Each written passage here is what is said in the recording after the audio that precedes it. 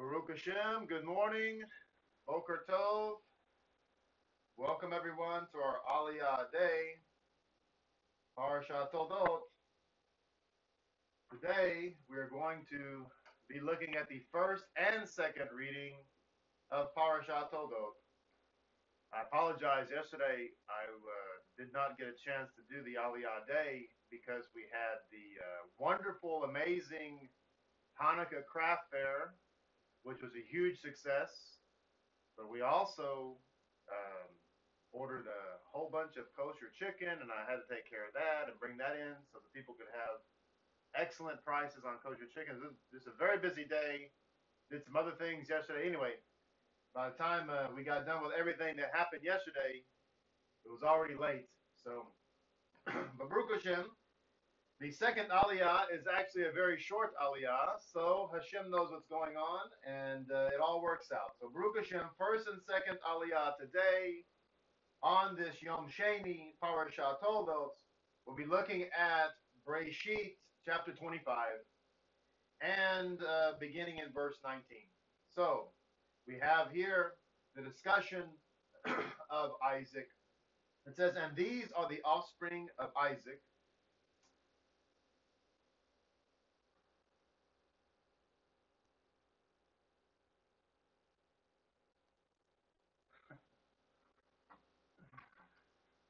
Lord have mercy.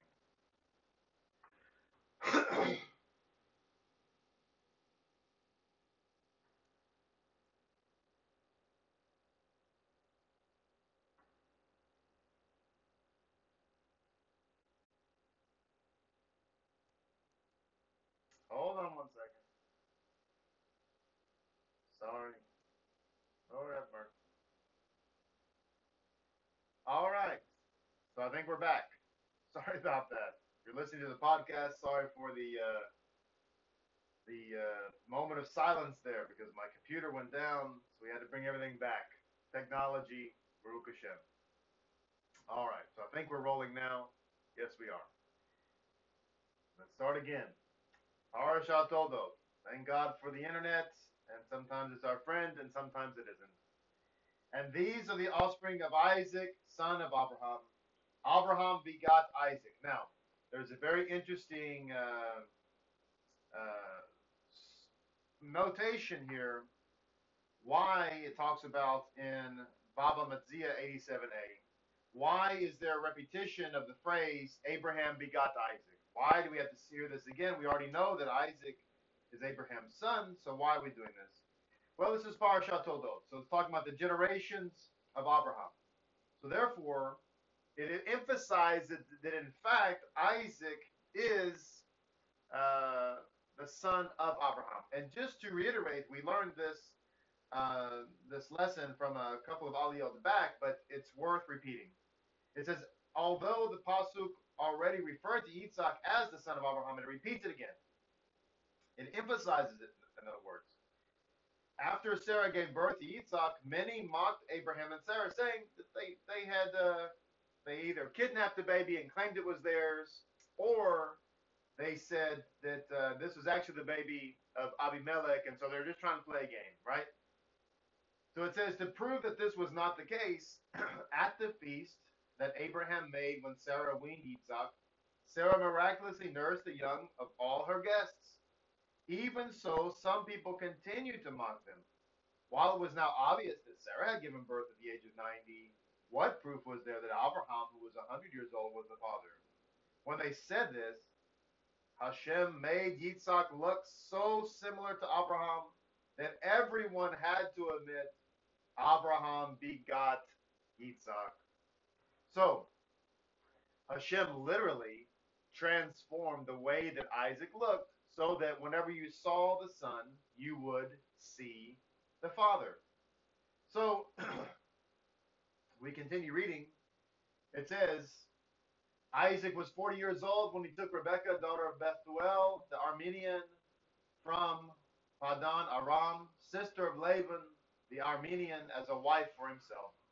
Isaac, entreated by him, and his wife Rebekah conceived. Now, there's also an interesting notation here. I just like the way this is read from Sukkah 14a. It says the word vayetar, entreated, is related to the word eter, which means a shovel or a pitchfork. The term is used to describe prayer because just as pitchfork turns over the grain and tosses it from one place to the other, so too the prayers of the righteous have the power to turn over decrees. That is, they cause Hashem to change from the attribute of anger to the attribute of mercy. Again, from Sukkah 14:8. This reminded me of the verse in the letter that was written by Yaakov, the brother of Mashiach, commonly known as James in English Bibles, in James 5:17, where he's talking about the power of prayers. Excuse me, and he says that he talks about the prayer of the righteous man avails much. And he likens that prayer to the prayer of Elijah. And I love what he says in that section. It's so inspiring. He says, Elijah was a man just like us, which means that all of us have the potential to arrive to the level of Elijah. He was a man just like us. And yet, what made him so great was he was a man of faith. He was a man of trust. He was a man of obedience, just like Abraham, just like Isaac. And so we have the power, if we have the right spirit, we have the power to affect real change in the atmosphere, spiritually and naturally. Our prayer can literally change the natural order because God is the God of all creation. And He's put it in our hands to have such power. So it says in verse 22 the children agitated within her. And she said, if so, why am I thus?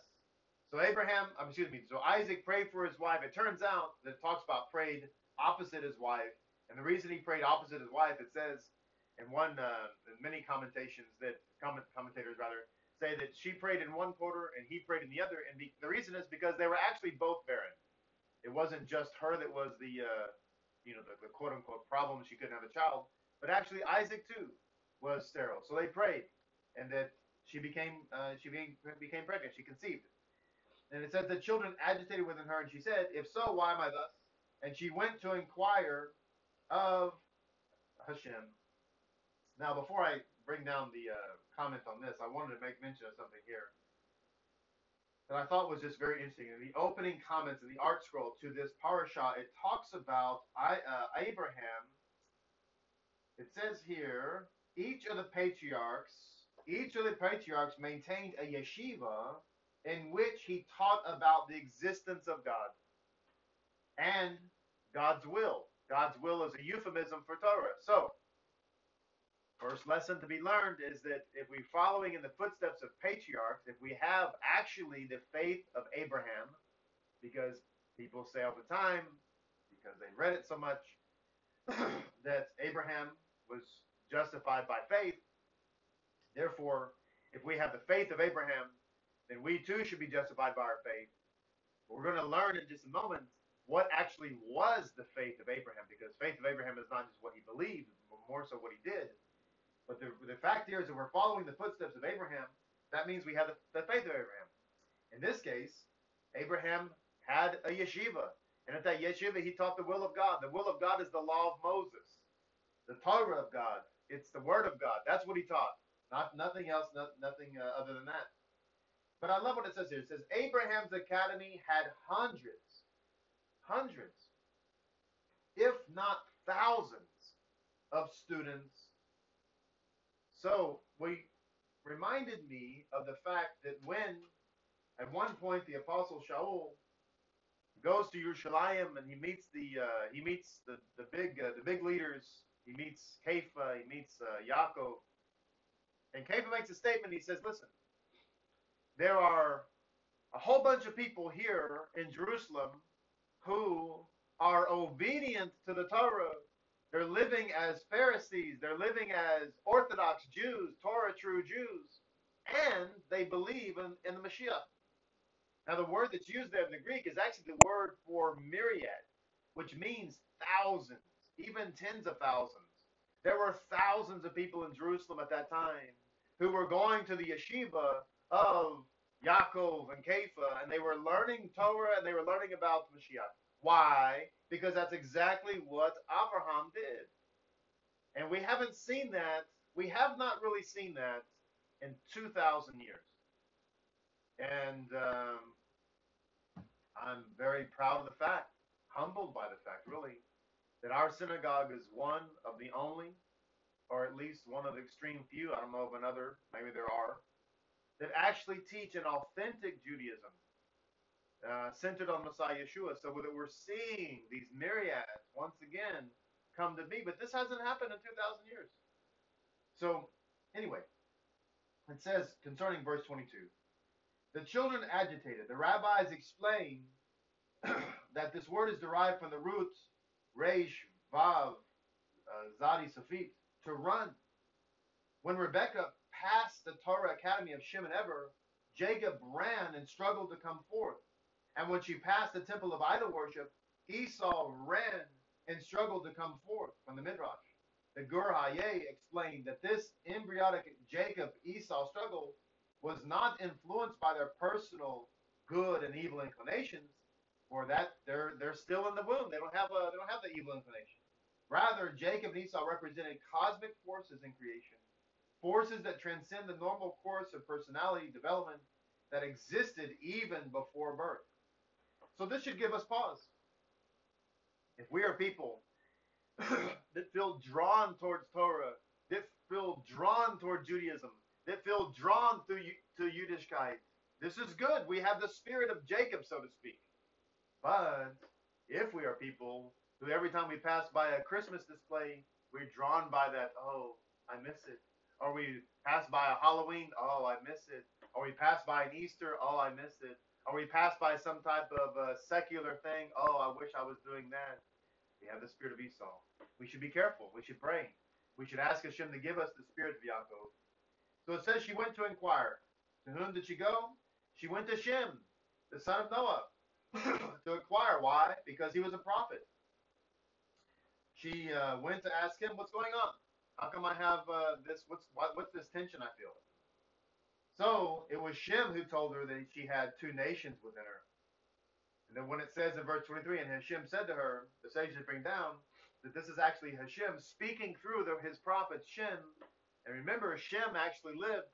He lived, I believe it was 60 more years after Abraham died. So he lived a very long time.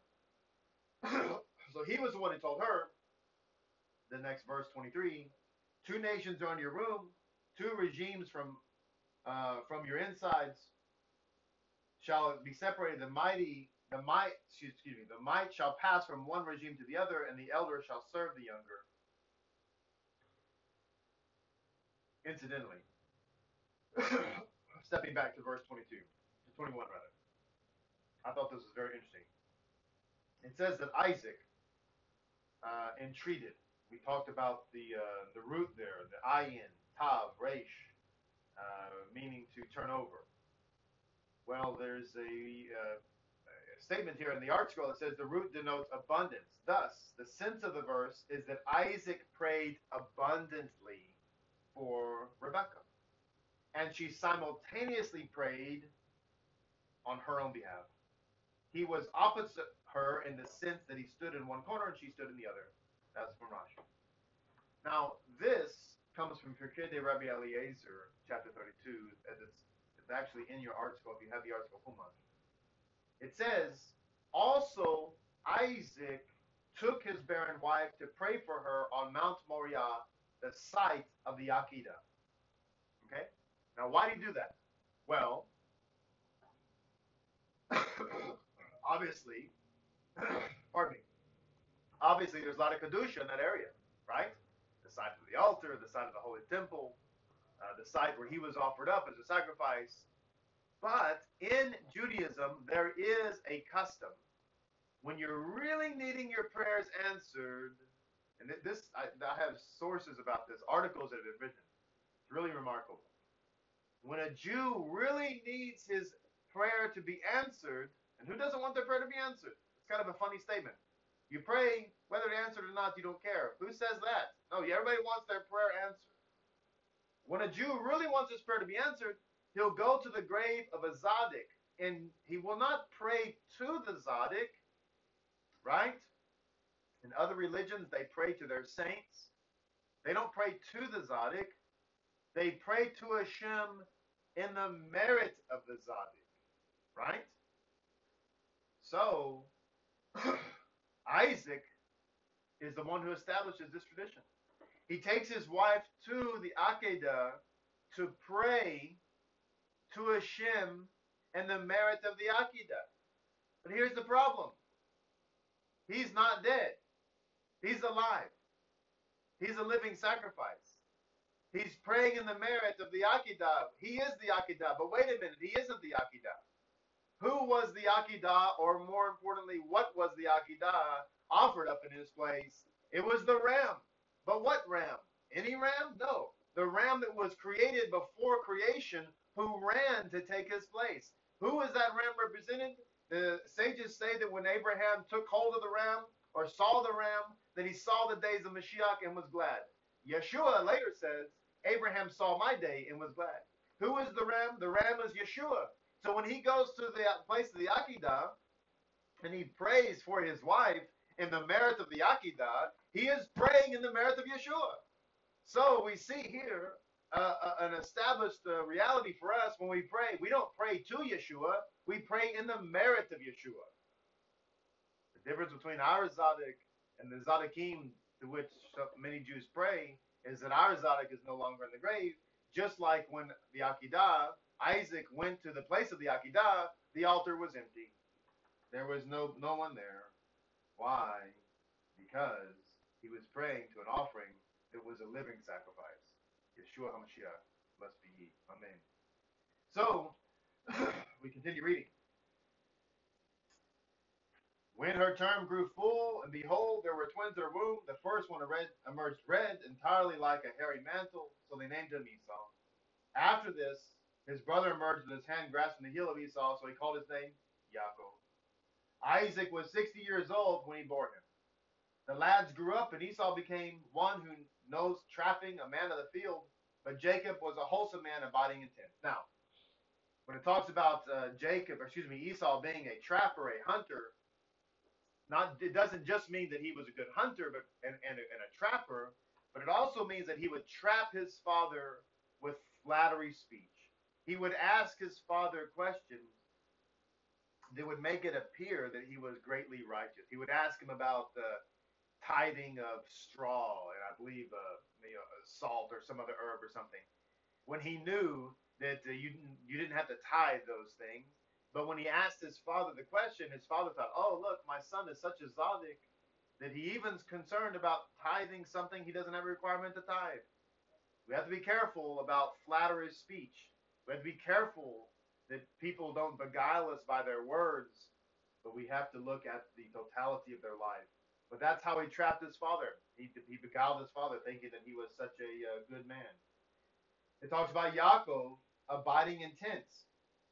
Some have interpreted this, some non-Jewish Bible commentators interpreted this to mean that Esau was a brawny man and Jacob was a weak man, that he was like a mama's boy. He stayed around the tents. That's not what it means. It means that he abided in tents, meaning that, as Rabbi Monk brings down, this refers to the tent of Shem and the tent of Aver. That it means that Jacob studied the divine law. He studied, when it says he abided in the tents, that he spent his days, instead of trying to beguile his father and trap his father, he spent his days learning the will of God and being educated in the will of God. Now, there's a whole statement. For the sake of time, I won't read it, from the Talmud. I'll give you the reference. Let's see. Where is the reference here? There's an entire statement in the Talmud about the life of Yaakov. Yes, this comes from Megillah 17a. It breaks down the years of Yaakov's life and compares it to the chronology of the Torah. Basically, bottom line is that he spent 14 years in the yeshiva of Shem and Aver. But I like the statement from Rabbi Monk. I just lately have been just really I don't know, just really inspired by Abraham reading through these aliyot. And I wanted to read this statement here because in our synagogue, we have a desire for outreach, a desire for inreach, a desire for um, to bring the message to people's life. And so it says here, his grandfather, talking about Abraham, his grandfather had the soul of a missionary, of a preacher, and continuously proclaimed the majesty of God to his contemporaries. His missionary work, talking about Abraham, his missionary work was his raison d'etre, his life's goal. This was his purpose of who he was. His life's goal was to convince men and to lead them to God. So it says, kind of in a negative fashion, the grandson was no longer possessed this missionizing flame. This is what's happened in Judaism today. The missionizing flame has gone up. His nature led him to concentrate on the study and knowledge of God. Thus, the patriarchs show us two fundamental concepts, both equally legitimate: expansion and concentration. True, it's important that we must be learners of God's word, and so Jacob brings down this this truth that he learns God's word. But the sad part is that he's lost the flame, he's lost the passion of the missionary efforts of his grandfather. His grandfather wanted to bring the word of God to the entire world. He didn't want to just limit it to himself or his whole family. And so you have two sides that are intended to work together. They're not supposed to be opposites. In the same way, the law of the spirit and the law or I should say, the letter of the law and the spirit of the law are meant to work together, not to be polar opposites. And so, in the same way, we're supposed to study, we're supposed to learn, we're supposed to grow, but the purpose of the study and the purpose of the growing is to bring sparks of holiness into the world. So, it says that he hung around the tents, and Esau was a great hunter. It says here that Isaac loved Esau for the game in his mouth, but Rebekah loved Yaakov. Yaakov simmered a stew. Now, I want to say, by the way, before I get into the stew part, is that we look at Esau and we see a wicked man, an evil man, all right? And a lot of times we're turned off by wickedness. We're turned off by evil. We look at people that are living a non-Torah life, and it just, it bothers us. But we have to have the spirit of Abraham, because Abraham saw within people sparks of holiness. And Isaac, too, saw within his son Esau a spark of holiness. And I love what it says in the Kehol Tumash in the Inner Dimensions. It says, Isaac loved Esau for the game he provided. Metaphorically, game refers to the sublime sparks of holiness that Esau possessed, including the sparks of the lofty souls of future converts to Judaism who would become great Jewish leaders. Now, listen to this. We think about Judaism, and I'm sorry, I have a little cold I'm dealing with.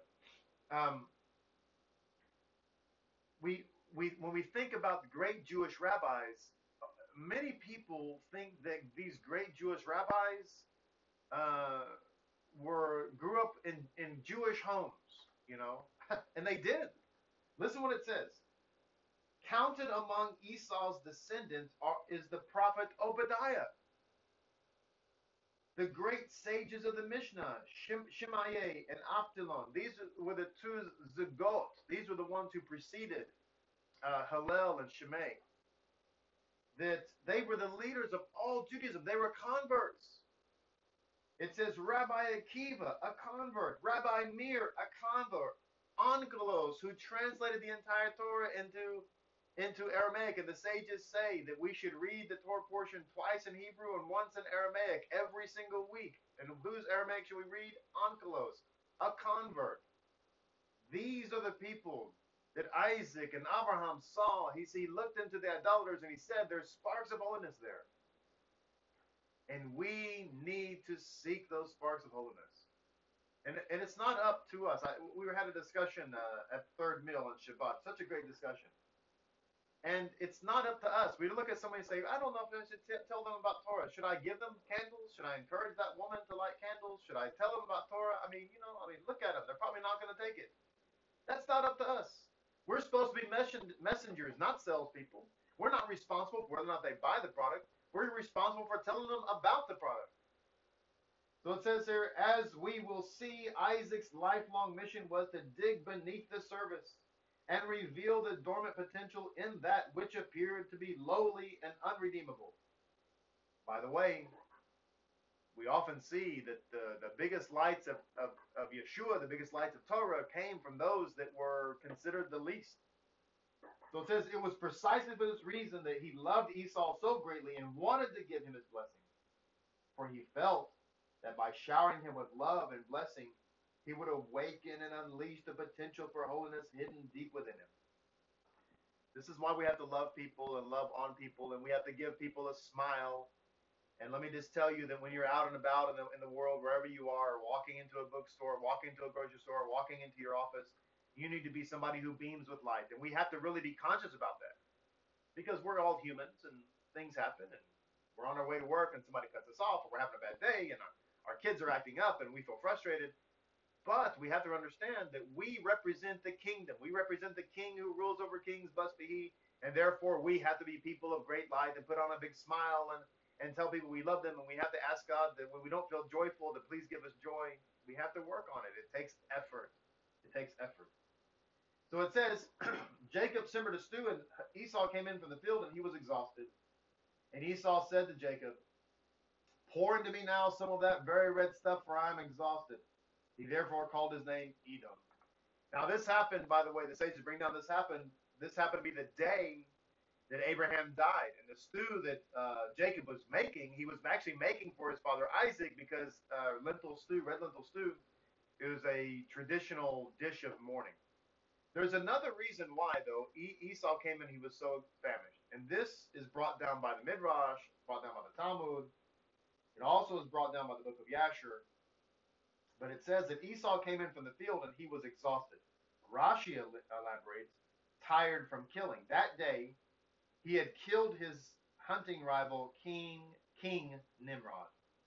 Now, the book of Yashar brings down also that in addition to just killing Nimrod, it goes into the entire story about that. But in addition to killing Nimrod, what he was really after was the cloak that God had made, the garment that God had made Adam. And later, Jacob would wear this garment to disguise himself as his brother Esau. And then many believe, including myself, that later Jacob would give that garment to his son Joseph. Why did Esau want the garment? Because the garment had power. It had an anointing on it. This is what made Nimrod such a great leader and such a great hunter.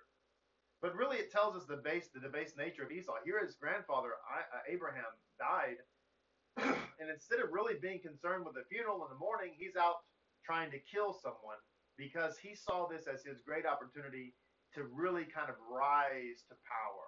Now he's the son. He's not really concerned about the mission. He wants the garment, not because he's concerned because it's the garment that God made. It doesn't even really believe in God all that much, but he wants the power associated with it. So just a lot going on here in this story.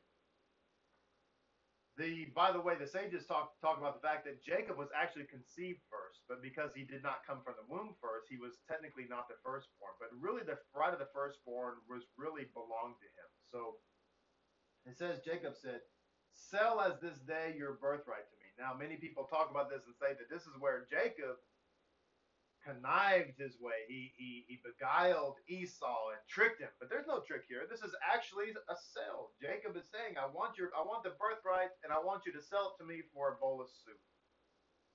Esau said, look, I'm going to die, so what's use of the birthright to me? Jacob, excuse me, that Esau did not believe in the mission. It says that, he didn't even believe in resurrection. I'm going to die, so what's the good of the birthright to me? He didn't even believe in the resurrection of the dead. There's lots of going on here. Jacob also knew that according to the custom of the time, that it says here in the art scroll, according to the Midrash, that Esau was going to be the priest. So Jacob saw a big disaster here. I have this. I have this brother who's just a reprobate, and he's going to be the one offering up the sacrifice. Esau also knew one of the reasons he said, I'm going to die is because he knew he was an evil man. He knew that he was supposed to give the offering. And so he knew that most likely he would die because he was an impure man trying to give a pure offering. And he figured he was going to die because of that. So he's, like I said, a lot going on here. So it says here, excuse me, it says Esau came in from the field. The greats of all the nations stood in the mourner's row and lamented. Woe to the world that has lost its leader, talking about Abraham. Woe to the ship that has lost its pilot, Baba Basra 91b. But Esau went out to do his evil business. He's a reprobate. So Esau said, look, I'm going to die. So what good is the birthright to me? Jacob said, swear to me this day. He swore to him and sold him his birthright to Jacob. And Jacob gave Esau bread and lentil stew, and he ate and drank and got up and left. And Esau spurned his birthright. This was a legal transaction rather. And Esau gave his birthright to Jacob for a bowl of soup. This is what he thought. That was how valuable the covenant was to him. Now, many people, we look at Esau and we would say, how could Esau give up all of that for a bowl of red lentil soup? Are you kidding me? Well, my friends, I can only tell you this. Pardon me. That I have had many conversations with people through the years, and they have said to me personally through the years, I could never be a Jew. I could never be a Torah Jew. I could never follow the law of Moses. I could never live this life, this Lapid life, because I could never give up bacon, because I could never not eat shrimps. Oh, because what would I do without the catfish fry? Are you kidding me? You're going to give up all the bracha. You're going to give up all the kedusha. You're going to give up all the mission. We talk about Esau giving up for a bowl of soup. People can't live for God. What? Because they can't. They sell their birthright for bacon. They sell their birthright for crawfish. They sell their birthright for lobster tail. Selah. This is what we have to think about. We're talking here about a man selling his birthright for a bowl of soup, and people, many of us, maybe it's not kashrut, maybe it's other things. I could never be a Jew because, well, I've got my kids play soccer on Saturday.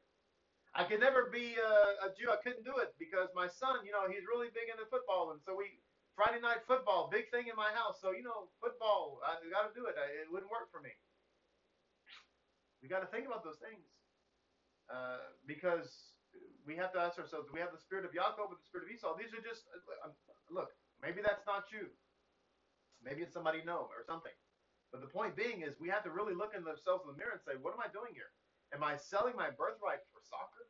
Am I selling my birthright for football? Am I selling my birthright for pork? Am I selling my birthright for food? What's going on? What's more important? What's more important? So we get into chapter 26. This is a very important statement we're about to make. We're going to go a little bit over our time today because we missed yesterday, so just a little bit. So it says here, there was a famine in the land aside from the first famine that was in the days of Abraham, and Isaac went to Abimelech, king of Philistia, to Gerar.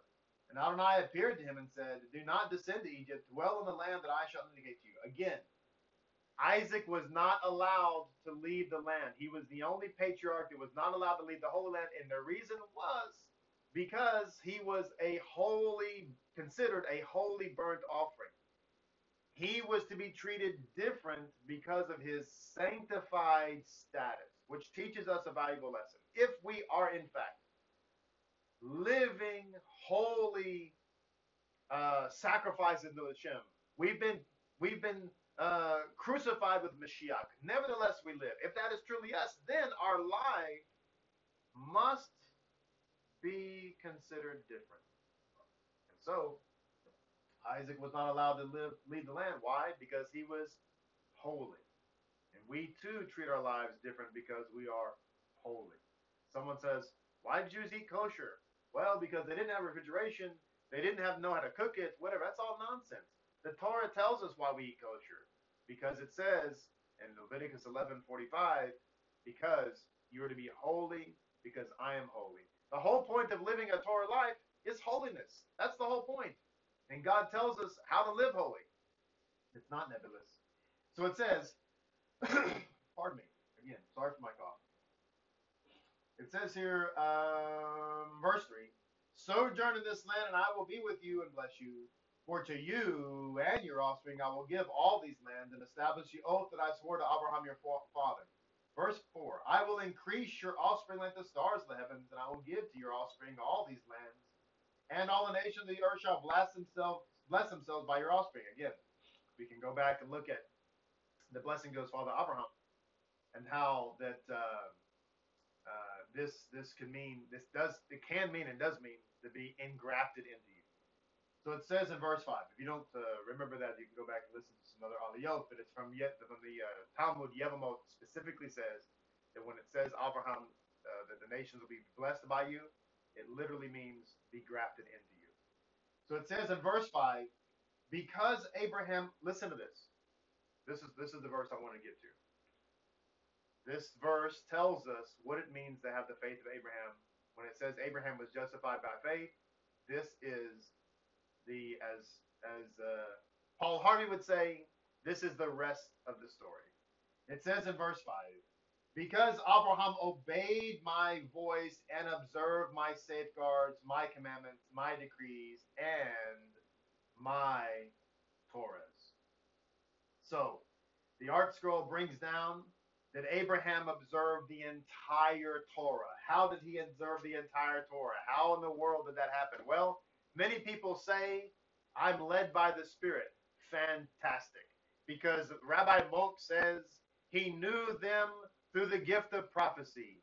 Quote, the Ruach HaKodesh, the Holy Spirit, had transmitted them and he to him, and he transmitted them to his descendants. Let me read that again. We're led by the Spirit. Yofi. Beautiful. Because that's exactly how Abraham lived. He was led by the Spirit, and the Spirit led him to keep the Torah, and Abraham handed down that Torah to his descendants. And it says here, Rabbi Monk specifically says, I'm reading to you in the Hebrew text of Rabbi Monk, it says, Ruach HaKodesh, the Holy Spirit. So when Hashem shows up to Yitzhak, he says, listen, the reason I'm blessing you is because Abraham obeyed me. Yes, he believed in me. Of course he believed in me. You have to start with faith. If you don't believe, then why are you doing, right? But belief doesn't stop there. He says, he obeyed my voice, observed my safeguards, my commandments, my decrees, my Torahs.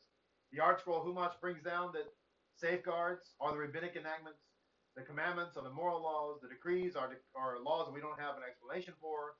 And he actually says the word for Torah here is a double expression, a plural expression. So it's the Torahs. He observed my Torahs, meaning that there's an oral Torah and a written Torah. You might be watching this today and say, I don't believe in the oral Torah. And my response to you would just be a very simple question, yes or no. 1 second. Yes or no question, do you have a Bible and do you believe it's the Holy Word of God? The answer to that most likely is yes. I can't hear you. I'm assuming it's yes. If you believe that, then you believe in the oral Torah because it's the Jewish men of the Great Assembly who put your Bible that you're holding together.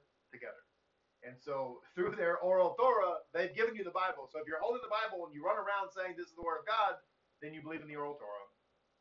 So it says here another great insight. A novel interpretation from Rabbi Hirsch derives the word Torah from He Resh He, which means conceived. Just as an embryo grows from a seed that is implanted at conception, so too God's teaching plants a seed, so to speak, which develops into the recipient which develops in the recipient to an ever greater consciousness of good. So we see here that the word of God is likened to a seed that is planted and it grows. This is why you don't have to be a super Jew when you first come to Torah. The seed is planted and it grows over time and it bears fruit and a little fruit here, a little fruit there, etc. Right? Pardon me. And so this is harkens back, you might imagine, to when Yeshua was talking about the fact that the kingdom is like someone who scatters seed on the ground, and we have to set about scattering the seed, and some seed is going to fall on good soil and produce fruit, and some is going to be eaten up, and some is going to fall on stones, and so on and so on and so on. But our mission is to spread the seed, to spread the word. That's what we're called to do. So it says here that where are we going back here? Yes.